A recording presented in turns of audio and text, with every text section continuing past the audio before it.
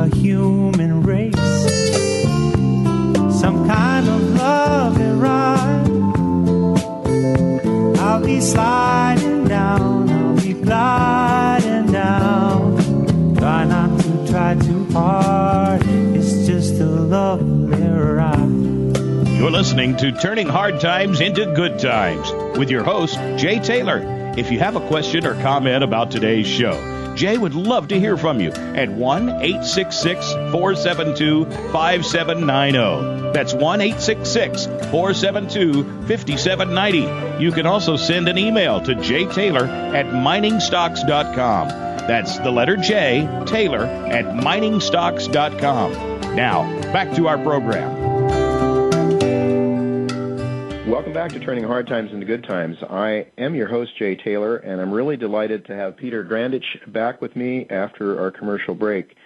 Peter, at the break, we started talking a little bit. You explained why you believe that the United States has passed the point of no return. Essentially, it breaks down to debt. We have lived beyond our means. All that stuff we've put in warehouses. Of course, we have an empire that is in 140-some different countries around the world. We had John Perkins on this show some time ago who talked about one of the reasons, in his view, that we went into Iraq was to straighten out Saddam Hussein, who wanted to get paid for his oil in euros.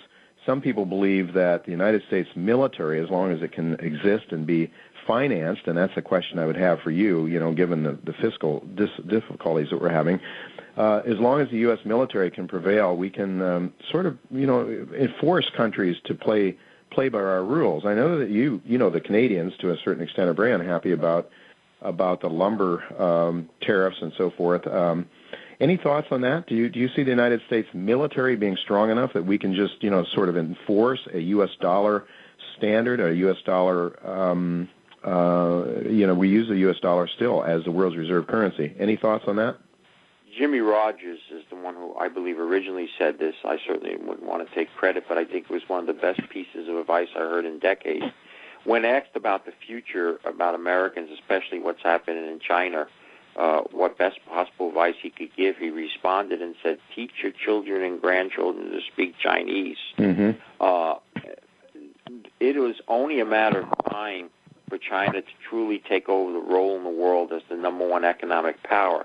And with it, please God, as an American, let's hand them this baton of supposedly being the world's policeman and say, now it's your responsibility. Thank you. Now, with that, they will need to have a military at least equal to Oz and superior. And when you listen to military leaders, as I have, they are not there yet in the Navy, which is critical because when you control the seas, you control commerce. Mm-hmm. But they're getting there. And any other aspect, they're already there.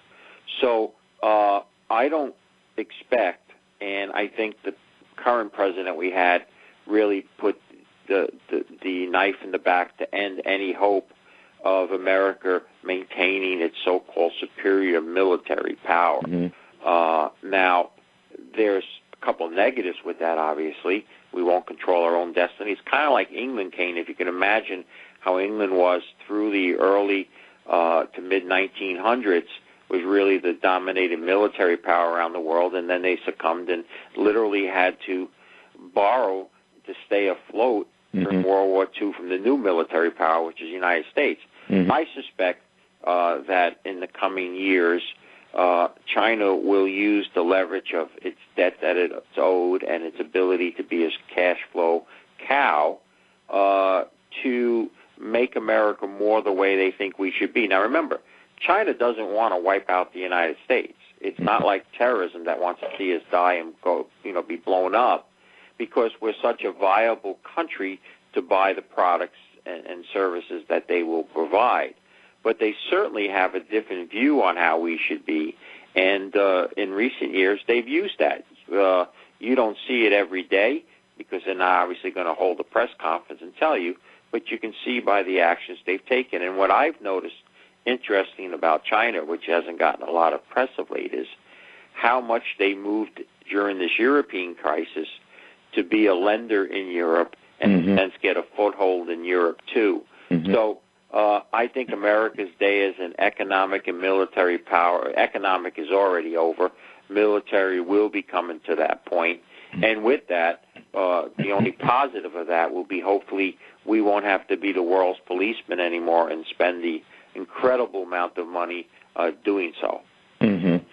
Well, it's interesting to note because China, of course, still holds a lot of U.S. debt. You were talking about, again, getting back to the day of reckoning, when when people will realize that that the only people that are buying treasuries anymore is Ben Bernanke and his quantitative easing. Perhaps. And let me just interject here and say that was something that got great concern of mine early the week, and I put up my blog because the Federal Reserve this week passed China in dollar amounts of holding of U.S. government debt, which is mind-boggling. That it's still hard. I don't know if America, to be honest, is people say to you that don't really understand finances. Is I don't understand something. How could we be the largest holder of our own debt if we don't have money? We have to borrow it. How are we able to buy that debt? Yeah. And it's a good question, and that's that's monetizing, and you try to explain to people all that type of stuff and all. But Dave, I've had two heroes in recent years. David Walker first, who helped me get out of the way of the 2008 crisis, and now, as you said at the stop of the show, that I made a change again and went to the bearish camp. It's David Stockman who has helped me do that, and he has created a coin which I think absolutely explains what the Fed is doing. He calls it financial heroin, and it is. And so I wanted to interrupt to the point that imagine this, we actually now own more of our own debt than even China owns of ours. That's incredible. That is incredible, and it's printing press money, which is it in itself is a lie, Peter. And but that's very, very interesting. And let me just ask you right now. We'll do it before we say goodbye to you as well. But you mentioned your blog. Tell our listeners what that blog, where they can go to read your blog. The blog is Grandich.com, GRANDICH.com. That's pretty simple, Grandich.com. So you were mentioning that China doesn't want to get away from, they don't want to just stop buying treasuries right away. They don't want to pull the rug out from under us. They don't want our bond market to collapse immediately. What they do want to do is they want to keep commerce. They want to keep selling to America. But, of course, as you said, those warehouses are full, and Americans' credit cards are tapped out, and their ATM machines that they used, their homes that they used as ATM machines are no longer there. Americans are broke. I saw unemployment. Well, while the unemployment numbers come down today, we're really looking at huge masses of unemployed people that are no longer counted as unemployed because they get discouraged and they don't look anymore. I mean, so things are not good on the demand side in America. Meantime, of course, China has a growing middle class and a growing number of people. So do you see China eventually not needing the United States so much because they're generating their own internal demand? Well, I don't know if it would be not needing, but I think there's a very good historical point, which with the news of Egypt in the news lately, that is something to tie into what I think China has been doing and will continue to do to the United States. During the Eisenhower administration and the building of the Suez Canal, Britain and France did not want to turn over that control to Egypt, and Russia started to send in at the time. Don't forget, we were in the height of the Cold War during the Eisenhower with Russia. Russia sent in troops, and there was fear a real war was going to break out again. And Eisenhower announced that he was going to call in the debt that the French and the English owed, which they just couldn't even pay then. So he literally would have forced France and England to go bankrupt. And 4 days later, Britain and France announced that they were leaving the Suez Canal. What I think China has done and will continue to do is it will use this debt as a leverage to Washington more and more, and telling it what it thinks it should or shouldn't do. And I think that has already been underway. And as this financial heroin just continues to skyrocket out of control, America is going to look here as we talk today. We've thrown $1 trillion in new debt in the last year. And today they announced that, you know what, we barely got an increase in job numbers. And by the way, we made a mistake. Almost 400,000 jobs that we thought were created last year really weren't. And for that, we went another $1 trillion in debt. What do we get out of it? Yeah. It reminds me very much of a replay of the 1930s, in fact, when Roosevelt's Treasury Secretary, who was his close personal friend after 8 years of the Roosevelt's administration, said our unemployment is as high as it was 8 years ago, and we have all this debt to boot. It's a replay, it seems to me, Peter. So do you see, to what extent do you see parallels with the 1930s here? Well, my view is this. I turned outright bearish again. I haven't yet shorted the market because I thought this financial heroin could actually continue to make it a little bit higher here. But what I think will play out is this: is right now money managers and professionals think it's free. You know, all this money's being pumped. The market can't possibly go down during this, so I should keep buying. And it's kind of like a hot crap game. And, you know, even though the house normally wins over time, for a while the dice are rolling the right way, and then suddenly there's 7 out. I think that the pin that breaks it started to show itself today as we speak, and that is interest rates going up. The long bond has broken some key support, and I think if the bond market starts to take gas and we see interest rates start to peak up, that's going to be the pin that's going to blow the stock market. So I don't know whether it's a day from now, Jay, a week, a month, or even a year, but eventually the stock market, which most people forget, is really a market where you could be part owner of businesses. If we're in such debt and we can't service that, how does a typical business flourish? Well, if people realize it doesn't, it's going to be tougher, then the market's going to go down. People are not going to pay as much for the average to be part owner of a company, and that's what I think the future holds for us. I don't know if we're there at that date and time when we reach the ultimate peak, but I know it's in the not-too-distant future in my heart of hearts. Well, we keep getting back to this issue of debt, Peter, and you mentioned the interest rates rising today. I'm looking at a 30-year bond chart right now, going back, the U.S. Treasury, going back. This goes back to 1988, but you'll remember that the real bond market, bull market in bonds, started in about 1982 or so. Yes. When we come out of that, what was then, until now, the deepest recession we had since the Great Depression, when Paul Volcker put the brakes on the issuance of money, excuse me, killed the inflation rate of the 1970s, and then we had a long period of prosperity, growth. Equity prices rose, and the economy actually had some real growth in it. But as I look at this long-term bond market, Peter, excuse me, we're looking at still a bull market from what I can see. If you draw a line through the bottom of this 30-year bull bond market, and I see what you're saying. I mean, we're well off the tops in the bond market, well off the lows in the interest rates, and interest rates are starting to rise. But you look at a long-term trend, the bond market's still upward, and then there was an acceleration in the bond market and a reduction in interest rates very significantly when Lehman Brothers took place and when Bernanke started flooding the market with money. But still in all, it seems to me we could see interest rates go up quite a bit before I could be convinced that we're in a bear market for bonds yet. Well, here's the interesting thing. The only thing that's survivable, that, like you said, is still in doubt, is where the Fed has been throwing the money at, and that's in the Treasury side. If you look at other aspects of the bond market, the muni bond market has been absolutely hit. We're starting to see some serious hits on the junk bond market now, and of course we're seeing debt crisis in other sovereign countries' debt. Only thanks to the Fed literally buying this stuff up, at almost $100 billion a month, has it not collapsed. But what's been key is, think about it. The whole concept, this is what we were sold on. Remember, QE1 and QE2, this was the theory that Bernanke basically pasted. We put this money out here, the economy turns, the stock market gets better, people feel better, they spend more, and that makes the economy go. Well, interest rates right now are actually net higher than, on average, what the federal government has bought those bonds for. In fact, next time you talk to one of those economists and all, John Williams, so forth, they'll tell you the Fed right now has a net loss.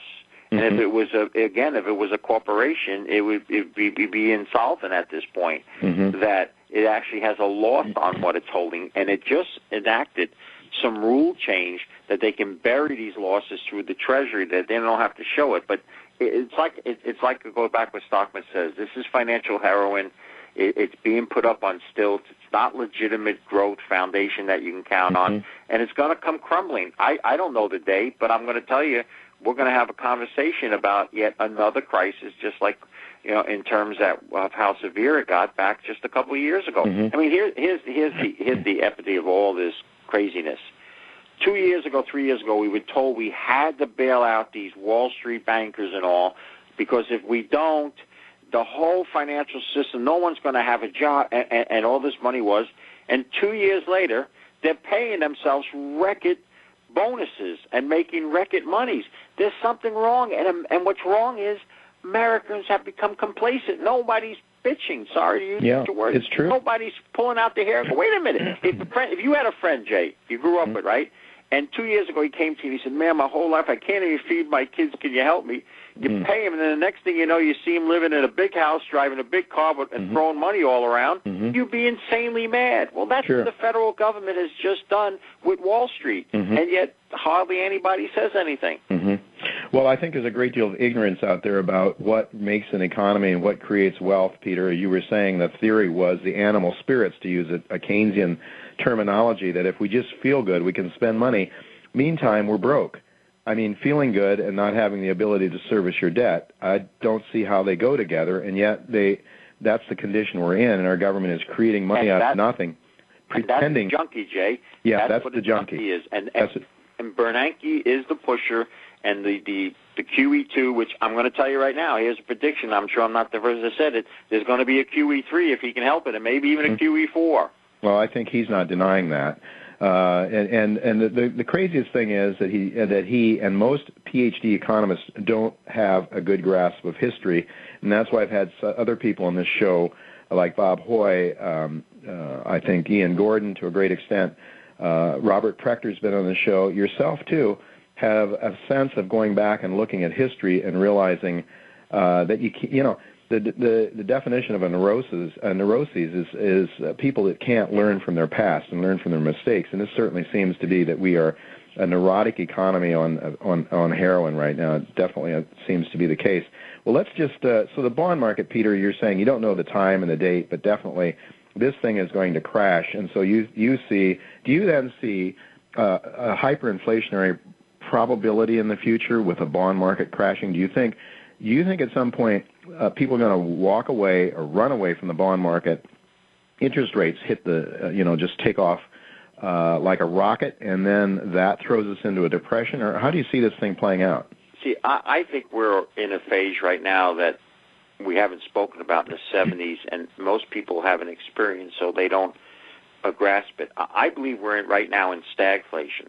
And we have an economy that's sputtering. It's barely getting forward. It's only because all this money from heaven is being printed and put in it. And outside of wages, we're seeing inflation in a lot of key areas. It's true, real estate is not seeing it yet, and wages is somewhat under control, but we're seeing inflation in places that really matters, food and energy. I always hate when they put out that report and they say minus food and energy, inflation was such and such. Well, I haven't learned to live without food and energy. So if the government can tell me how you can do that, then I won't be so worried. I don't know if it's hyperinflation, but I do know this, and it's one of the key reasons why I continue to believe gold is in the mother of all global markets, and that is all this money creation, which is not just here in the United States but around the world, is going to create inflation. And money creation is always, and I always underline, always long-term bullish for gold. Well, it certainly is. I do know, though, that I'm more comfortable with an unstable deflationary monetary environment for gold mining companies, where the cost of producing gold is going down. We saw that occur after the Lehman Brothers decline. We saw the price of the real price of gold, and I measure it versus the Rogers Raw Material Fund, go from something like an ounce of gold buying 15% of the Rogers Fund to 44%. Now it's come back quite a bit to around 35%, somewhere in that range. But the point is that gold mining profits are doing very well. Let's talk about gold a little bit. So you're bullish on gold in nominal terms. What about real terms? Well, I've said this, and it's since the spring of 2003.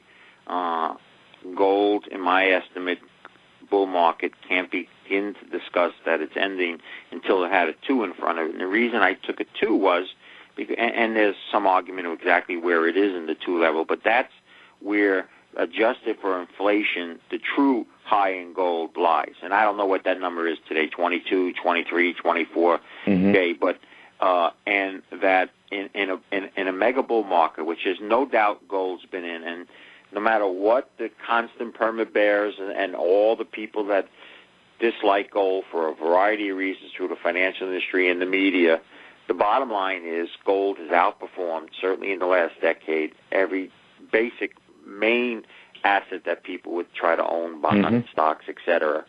But it has not yet gotten to its true inflation-adjusted high. And bull markets almost never end until markets get beyond their adjusted inflation highs from previous highs.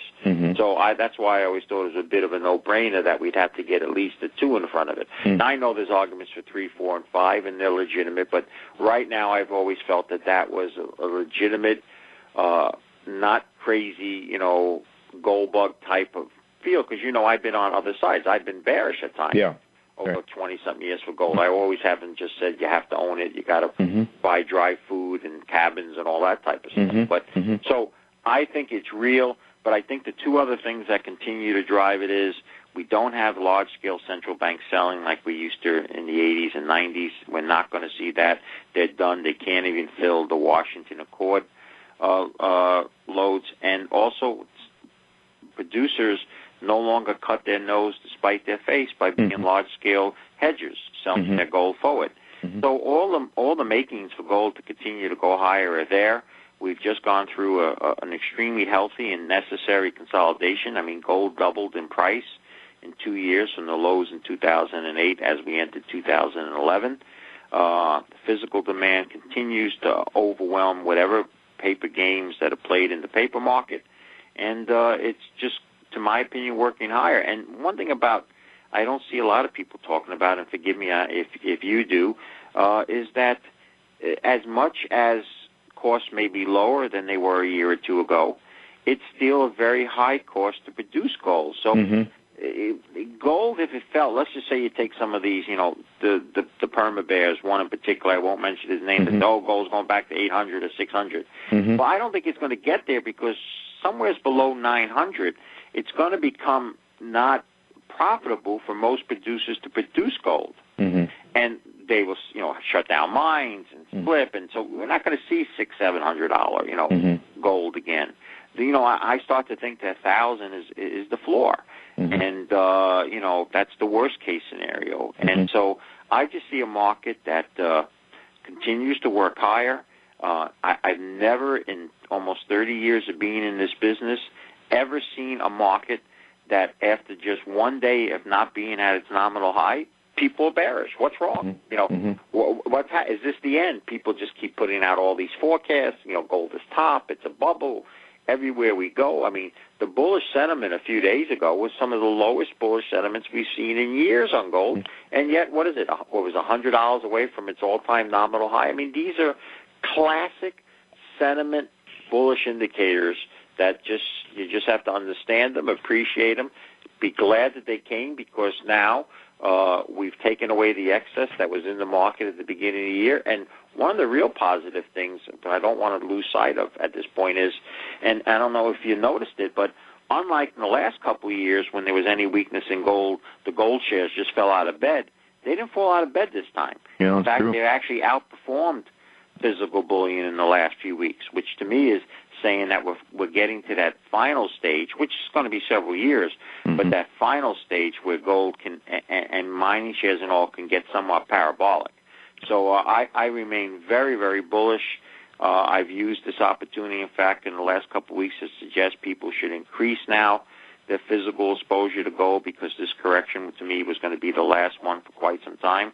And I think as we record this, I think we've seen the lows in gold at 1310, and I think certainly before spring we could be making a new nominal high again. Well, Peter, I think your idea of taking advantage of buying gold at this point in time makes a certain amount of sense. As we're speaking here, and as you were saying that, I was looking at the Central Gold Trust chart that I get it from DecisionPoint.com, and it measures there the premium that you have to pay, or the the premium that you might have to pay to buy into this fund. And this fund holds gold. It's just a pure gold fund. It holds the physical gold. Ian McAvity is behind this. It was as high as 32% premium you had to pay. Recently, it was a slight discount, and now I'm looking at something like a 1.5% to 2% premium, which is not bad, from historical points of view. So it would seem to me that chart is suggesting exactly what you're saying. There's a lot of sort of feel-goodness now with the stock market coming back. And so people are people that were sort of Johnny-come-lately gold investors have, I think, sold out of their gold and going back into the stock market or whatever. But you have taken it. Let's just talk a little bit about your turn to bearishness in the equity markets. And so what do you see for let's say the Dow and the popular indices right now? Well, because this is such a unique period and this heroin is just flowing in, and I think Bernanke could even try to suggest to the government that we need to do more, there could be a mood that somehow, even though this is that musical chair game that we used to play where there was always one more kid in a chair and they kept taking a chair, and when a person went out, money managers are going to think that they can still find themselves a seat and they're not going to bail out of the stock market. But I think it's getting so ridiculous fundamentally that, here today as we talk, despite all the jargon, weeks worth of how the job market was getting better and markets were rallying 150 points because unemployment claims weren't that bad and so forth, and boom, the number comes out here in February and it's so below forecasted, and then quietly they announced that, oh, by the way, in the last year we thought there were 400,000 more jobs that really weren't there. I think it's going to be harder and harder for any manager with common sense to say that, wait a minute, the stock market's up 80%. I'm not getting any real bang in the economy despite all the hoopla. Maybe shares are starting to get fully priced. It's going to be time to take something off. So I think we're somewhere near the end of this great bear market rally, and that's what I've called it even when I was bullish on it. I think it's in the context of a much longer bear market. I have said and continue to believe that this bear market won't end until we retest the March 2009 lows. And I've attributed this market, Jay, and be interested in your views, to somewhat like the Japanese market after peaking in 89 and years of predictions of the Japanese economy was going to be better, and they too went to just making money so cheap that it was actually less than zero interest rates at a period of time. And despite 4 different rallies where it rallied 70% or more from its low, the Japanese market lost 70% over 20-something years. Now, I don't think the U.S. is going to be as bad, but I think we are in that early stage of what the Japanese market saw, and despite significant rallies at times, net over the next several years, the U.S. stock market will be lower, in my view, than it is now. Do we take out those March lows, Peter? I don't know, but I think that's a direction to look for. And so, I started to think, and this is just a thought process, I haven't suggested doing it, was, okay, you know what? We got out at the last high. We got in at the low. All right, we started to think it was turning bearish. Maybe we should take half of what we would apply to being short here, and if they somehow manage to get it back all the way to the old highs, implement that other half, because eventually, in your view, it's got to come back and retest cycle lows. And so, I'm not there yet. I haven't pulled the trigger. But I would say at this point, if you took Tara, my one love, she's 18, but said, Pete, either is the market 2,000 points higher and you get Tara back at 2,000 points lower, I would take the lower over the next few years. Well, we definitely are in very interesting times, to say the least. I think the change geopolitically that's bound to take place when the country squanders away its wealth, as America is in the process of doing, I'm afraid. The notion that we can have something without working for it, the Keynesian economic theory that has convinced us that all we need is good animal spirits to make us prosperous, and we don't have to work hard anymore. it's a big lie, Peter, and big lies encourage people to induce in fantasies and take drugs and do other things, and that's unfortunately where our beloved country is heading. I'm afraid we can do the best we can to try to change things, but we really have to fend for ourselves. We have to take care of our families and our loved ones first. I just need to ask you, we only have a few more minutes left. This is just so much to talk to you about, but what about if you take the inflation view, which I believe is where you're going, what about the base metals then? I would be more active, more inclined to invest in energy, base metals, than I would be if I were to believe Ian Gordon or Ms. Shedlack, who's coming on next after you, the deflationary side of things. What's your feeling about base metals and base metal stocks, and perhaps energy stocks too, if you care to comment briefly? Sure. I think what you have to realize is that America is no longer the economic engine that pulls the world. So while we will muddle in this horrific, and as you said, could be even a disinflation environment, the good parts of the world will continue to grow, and they're growing because there's so many more people needing basic things. So I believe, as you just said, base metals are important. I think energy obviously is going to be important, but things like water and agricultural. There's a couple people that said it, and I can understand why, that the next world war will be fought over water because of the tremendous water shortages and now food shortages that we have. And so I think things related to agricultural, alternative energy, base metals, and I still think gold and silver because of the monetary fiscal things that are happening that we spent a lot of time on today. I think they're all good, and I certainly want to be in that area. And one area which I positioned myself in the last year through my tracking list, that's where I note the companies that I find attractive, they're not companies that I'm engaged by, has been overweighted in uranium. And we're seeing that pay off now because the world needs more energy. I recently talked to a gentleman that's literally in charge of the electrical grid in the United States and parts of it. And he said, if you want to talk about roads going bad, he said, Peter, there's no way America is going to be able to continue to provide the power, the electricity that the government needs because our system is almost, in some sense, 50 or 100 years old. Wow. So a lot of money is going to have to be put into infrastructure just to keep providing us electricity. So I'm with you. I think commodities in general, I think in particular agriculture, and I like I said, I think the next big thing we're going to hear people talking about is water shortages. Peter, before I let you go, would you care to name one or two or three or four, perhaps, of your favorite picks at the moment? I'll do that under the pretense that, A, if they work for me, they may not necessarily be good for others. I hate cookie-cutter type recommendations. Sure, of course. Second, I have biases because either I own the stock and or they're a client. So we kind of talk our own book, so to speak. But there's a couple things happening now. Northern Dynasty, I've been a favorite for a few years. It really has truly the only large-scale copper gold deposit in the world that's really still up for sale. It's 50% interest in the Pebble.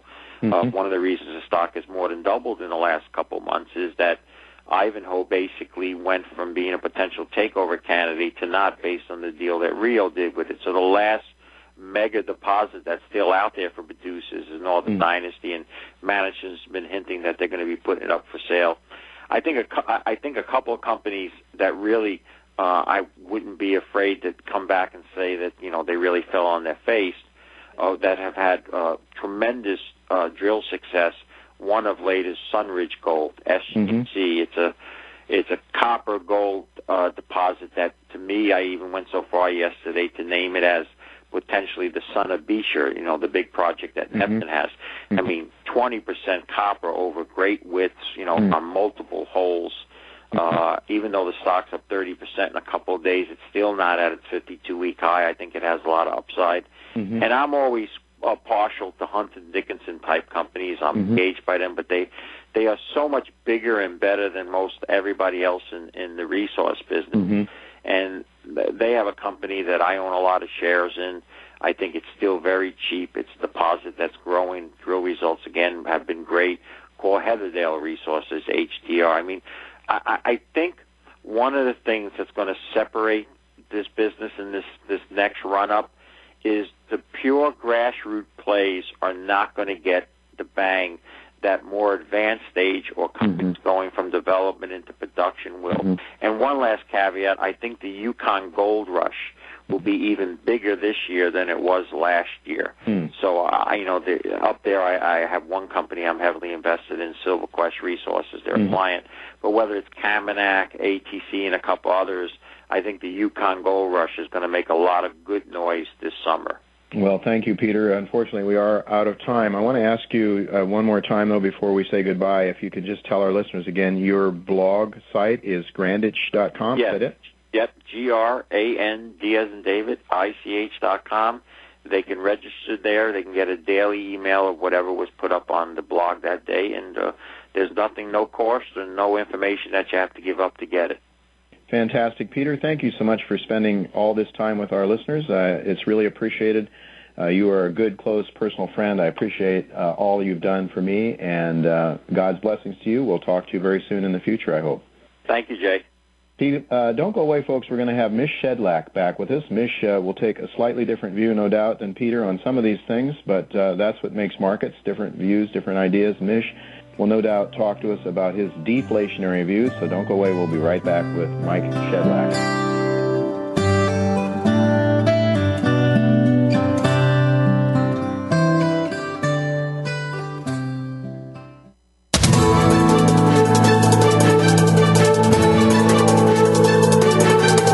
The market's up or down, or if you're looking to improve your portfolio, our experts are ready to talk to you.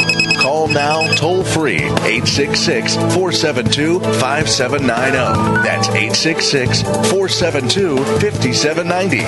Voice America Business Network. Barkerville Gold Mines, BGM on the TSX.V, is focused on the exploration and development of its gold projects in the historic Caribou Goldfields in British Columbia. Barkerville's mineral tenure now encompasses over 111,000 hectares, covering the 60-kilometer long by 20-kilometer wide geological belt, and includes 7 past producing mines and 2 of Barkerville's own proposed open pit mines, currently in the permitting process. Barkerville recently announced the acquisition of the QR mine and 900-ton per day QR mill. Barkerville Gold began mining operations in February of 2010 and is expecting to produce 50,000 ounces in its first full year of mining. Brigus Gold is a growing gold producer with expected production of about 85,000 ounces of gold this year from its Black Fox mine in the Timmins Gold District in Canada. Next door to Black Fox, Brigus has the exciting Grey Fox Pike River Gold Project. Brigus is also advancing its Goldfields project in Saskatchewan, Canada, and its promising exploration projects in Mexico and the Dominican Republic. All of its gold assets are in low-risk operating jurisdictions. Consider Brigus as your gold investment choice. Brigus is listed on the MX and TSX under the symbol BRD. Dasha Capital is offering the world's first and only corporate stockpile of rare earth minerals, giving investors the ability to participate in the physical ownership of these critical elements without the associated mining and execution risk. Rare earth elements are used in many industries, from aerospace and automotive to high-tech and green tech. Dasha Capital is listed on the TSX.V in Toronto under the symbol DAC and on the OTCQX in the U.S. under symbol DCHAF. Please visit www.dashacapital.com to learn more. That's DACHAcapital.com. Crocodile Gold Corp is a new gold producer with Bite. Our operating gold mines are in the Northern Territory of Australia. Crocodile Gold plans to produce 100,000 ounces of gold in 2010, increasing to 200,000 ounces of gold in 2011. Crocodile Gold has significant exploration upside on its expansive land package of 2,500 square kilometers. Please visit our website at www.crocgold.com for more information. Don't let this snappy opportunity pass by.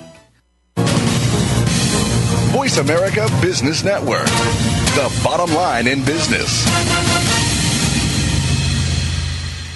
Welcome to the human race. Some kind of love and ride. I'll be sliding down, I'll be gliding down. Try not to try too hard, it's just a lovely ride. You're listening to Turning Hard Times into Good Times with your host, Jay Taylor. If you have a question or comment about today's show, Jay would love to hear from you at 1-866-472-5790. That's 1-866-472-5790. You can also send an email to jtaylor@miningstocks.com. That's the letter J, Taylor, @miningstocks.com. Now, back to our program. Welcome back to Turning Hard Times into Good Times. I am your host, Jay Taylor, and I'm really pleased to have with me Michael Shedlack. Michael's been with us at least once, I think twice before. Since 2005, Michael Mish, he's better known on the internet, Mish Shedlack, has managed Sitka Pacific Capital, which has provided investors with an alternative to the passive management of mutual funds, the limited asset allocation models used by most financial advisors, and the high fees of hedge funds. Sitka Pacific Capital Management specializes in absolute return investment strategies that pay special attention to risk and risk management. By applying his understanding of debt-induced deflation, under Michael's management, Sitka Pacific Capital enjoyed an 11.3% annual return, while the S&P 500 lost 11.2%. We might ask Mike for an update on those numbers because I think I'm looking at an outdated script. But those returns have also been achieved with far less volatility than the S&P. The fund invests in domestic stocks, foreign stocks, commodities, and yield-orientated funds and trust. It invests in individual stocks as well as exchange-traded funds. Foreign stock investments are usually through funds, but SDRs are also used. Some hedging strategies are also used to reduce risk. Well, welcome back again, Mike, to Turning Hard Times into Good Times. It's a pleasure to be back on the show, Jay. I do think this is my third time, possibly my fourth time. I'm not sure. Always a pleasure to be on with you. And, of course, I see you typically once or twice a year at the Gold Conference show in Rolling Meadows, Illinois, the Chicago Natural Resources Conference. So that's always fun, too. Yeah, in fact, I think we've got one coming up in the middle of March sometime that I'm scheduled to go to. I've generally been going only once. I think you're living in the backyard there that you go to both of them. It's always a nice little conference, and people should check it out. Yeah, it's about just about 40 minutes here from my house, so that's real nice. Nonetheless, I stay there at the hotel to be able to talk with people for the first Friday night. You know, people are always up drinking, and I'm certainly part of that crew, so anyone's welcome to buy me a drink. First, a little bit of a correction here about Sitka. Yeah. I'm an investment advisor rep for Sitka. I'm not the one that makes the investment management decisions. My partner, Brian McCauley, does. However, we see eye to eye on, the inflation debate, gold and the advisability of holding that, and a whole gamut of other things. But I cannot technically myself claim credit for our performance. That goes to my partner. He's done a pretty good job. We had positive returns in 2008 without being net short and without using leverage. I think that's pretty good. 2009 we were plus 20. 2010 we underperformed the market here. It's just been on a tear recently. We're up. I don't have the final number here in front of me. Somewhere between 5 and 6%. Through the third quarter, we were right in line with the market. Bernanke's QE2 really blasted the market higher. We did not participate in that. We look at things from a risk management perspective, and right now we see mountains of risk. When it matters, we don't know, but looking back, we saw the same kinds of actions in the stock market in regards to breadth and Descartes, which people chasing the markets. We saw in 2007, and but when it matters, Jay, we don't know. All I know is I don't like and we don't like what we see here in terms of risk. So we're high in cash with a lot of hedges right now.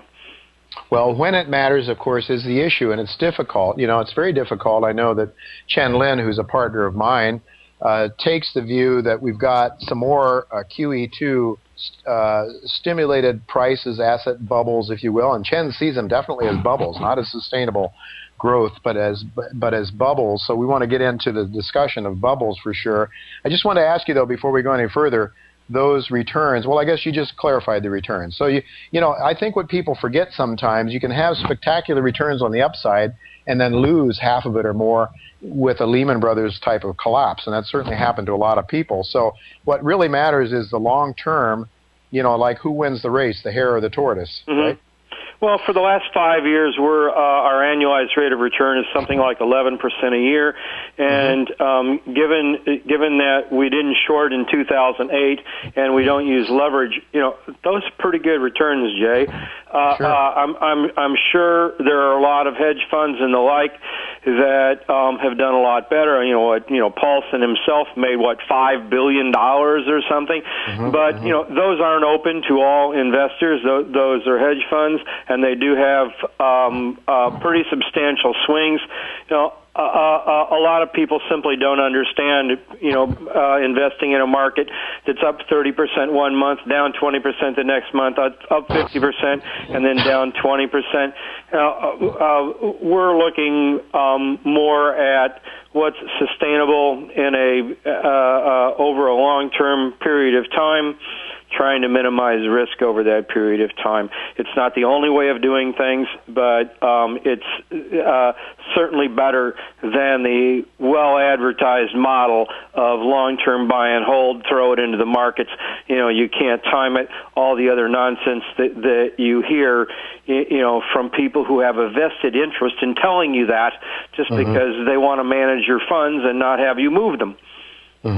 For sure. Well, and again, I think one of the issues there with your 11% return is volatility. So there's that risk aspect. If you've got a fund that's jumping all over the place, your returns are all over the place, you might have to sell one day, and when you have to sell, those returns happen to be down. So a stable fund, there's something to be said for lower volatility and less risk. Well, Mike, I'd like to ask you, let's get right into this deflation issue. You are renowned as a deflationist for sure. So what do you see now? Here, it was easy to see deflation after Lehman Brothers, after the decline that took us through the equity market through March of 2009. And commodity prices collapsed. We had the debt markets implode, and that impacted all of the real economy in a very real way. And now, though, we see with all of this huge amount of stimulus money pumped into the system, commodity prices are back up, copper's hitting new highs, energy prices are getting up around, oil was up around $90, gold, everything is really on a tear. Silver's up, food prices are causing problems around the world. What do you say to those that say, we've worked our way through deflation, and now we've cleansed the system, and now we're on to sustainable growth? Well, I don't think we have. I mean, one has to look at not just growth in commodity prices here. One has to look at this from an aspect of first off, what is inflation and deflation? I think inflation, my definition that I use is inflation is expansion of money supply and credit, and I believe it's important to mark credit to market. We'll talk about that. And deflation is the opposite, a net contraction in money supply and credit, again with credit mark to market. If you look at the credit markets in the United States, they've gone nowhere. Credit card buying, borrowing, commercial loans, all of that, is we're still in credit deflation. People are actually stopped using their credit cards. They're going more towards debit cards. They're very concerned about paying enormously high interest rates. We're also seeing defaults on credit cards, and of course we're still seeing more foreclosures and defaults in housing. All of those are part of the deflationary environment. Yet other aspects of the market certainly are, inflationary. There's no question about it. I think we are in a period of inflation here. But my model said that we would go in and out of deflation over a period of years. So I see no reason to change that model. At some point, perhaps this year, and we're seeing huge changes in Congress in terms of the rate of growth of government spending going forward is about ready to shrink. And but you have to contrast that. If you're looking for inflation, where do you see it? Inflation in China, based off of credit expansion, we're seeing 25-35% annualized rate of growth in credit expansion in China, yet its GDP is growing 9 to 10% a year. That means that credit is expanding in China 3 times faster than their GDP growth. And all of that's going into property bubbles. It's going into commodity speculation. You've got pig farmers in China hoarding copper. You have, all kinds of other imbalances here in the global economy that have not been fixed. And at some point, China's going to have to address those. And when they do, I think the bloom, at least over a shorter or intermediate term, is going to come off of commodity prices. So if China slows, and I think at some point, either they're going to slow voluntarily, or the market is going to force them to slow, just as we saw market forces impact Greece, Spain, Portugal, Ireland. We're going to see the same thing, happen to China. Now, Michael Pettis had an interesting email just the other day at China Financial Markets. I always am interested in what he has to say. There's a link to China Financial Markets on my blog, but he put out a little note that we're going to have a leadership change in China in 2012. So, perhaps they start addressing these concerns then. Actually, I think they're going to have to. But the question in my mind is, does the market will the market wait? Will the market wait till 2012? And we asked the same question, about Greece. And at one point the answer was no, the markets are not going to wait. And they didn't wait for Ireland either. The imbalances are still there in Europe. So we've got these imbalances in Europe. We've got imbalances in China. We've got imbalances in the United States that people don't even see if they're just looking at the financial markets. The stock markets has certainly put on a spectacular rally here that continue. I mean, every day another new high. Yet you look at job growth, you look at wages, and you look at real wages. They're not keeping up. And so, what happens in the United States when the stimulus stops? It's not by no means clear that the stock market's going to keep going up, even if the stimulus continues.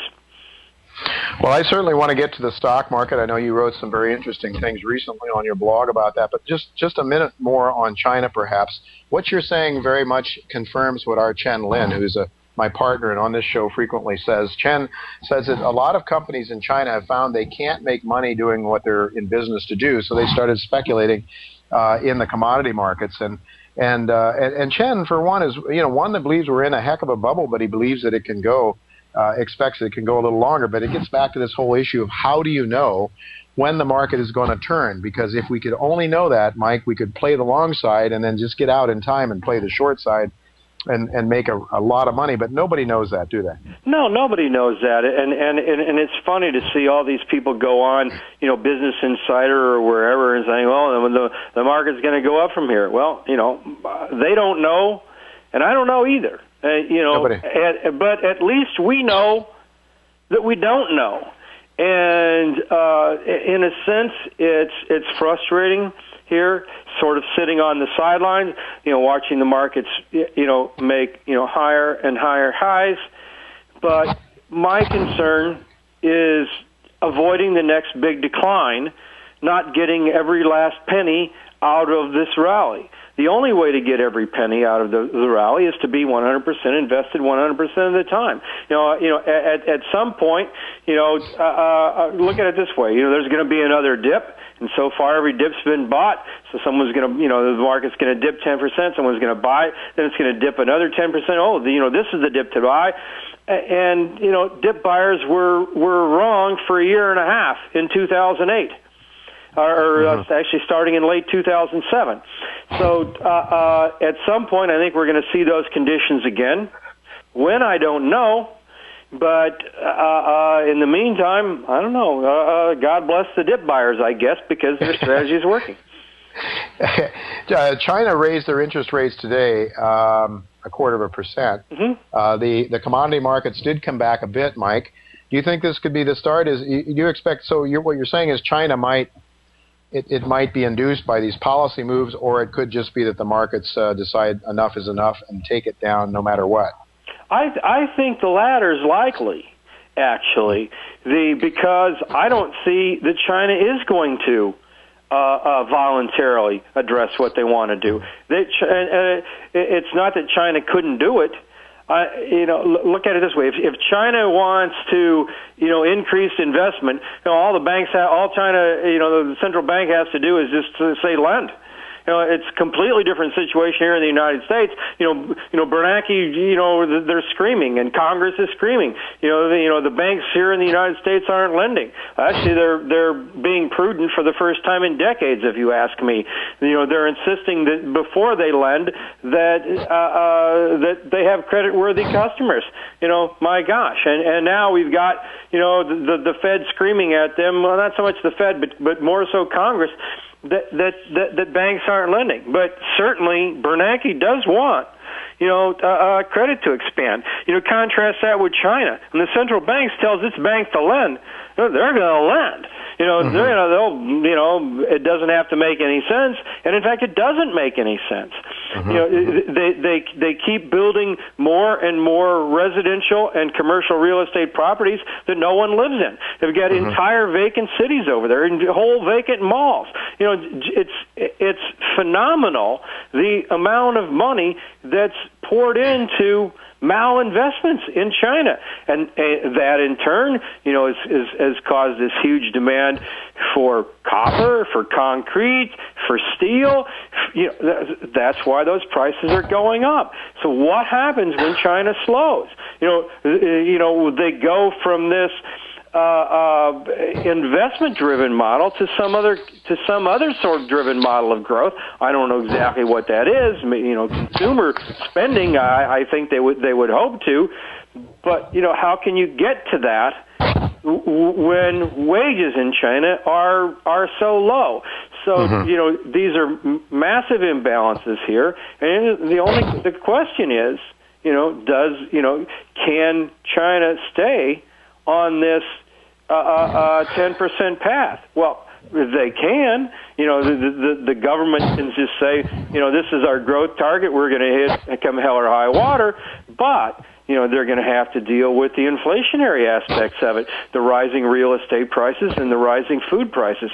Something's got to give. Which is it? It's either China's growth or its credit expansion. I think the market's going to slowly start reining in on some of this credit expansion. Credit stops expanding at such and such a rate, and China at the current rate, and China starts hiking in these series of baby steps. That can weigh on the market, even if China's GDP just shrinks slightly, say to 8%. Well, Mike, we only have about 30 seconds or so to go here before we have to take a break. But I think what you're talking about here are the problems of a planned economy. You're mentioning the cities that are being built without people living there. Why is that happening? That's happening because it wasn't a demand-driven situation. It was a planned economy. We in the United States, unfortunately, in my view, are moving much closer to that, more on the monetary policy. From a monetary perspective, Bernanke decides to create money out of nothing.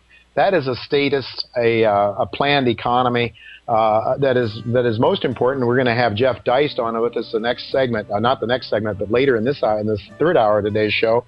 Jeff is going to be talking about his boss's plans to start questioning the Fed and the Fed's the malinvestment that occurs, very similar to what Mike is talking about in the United States.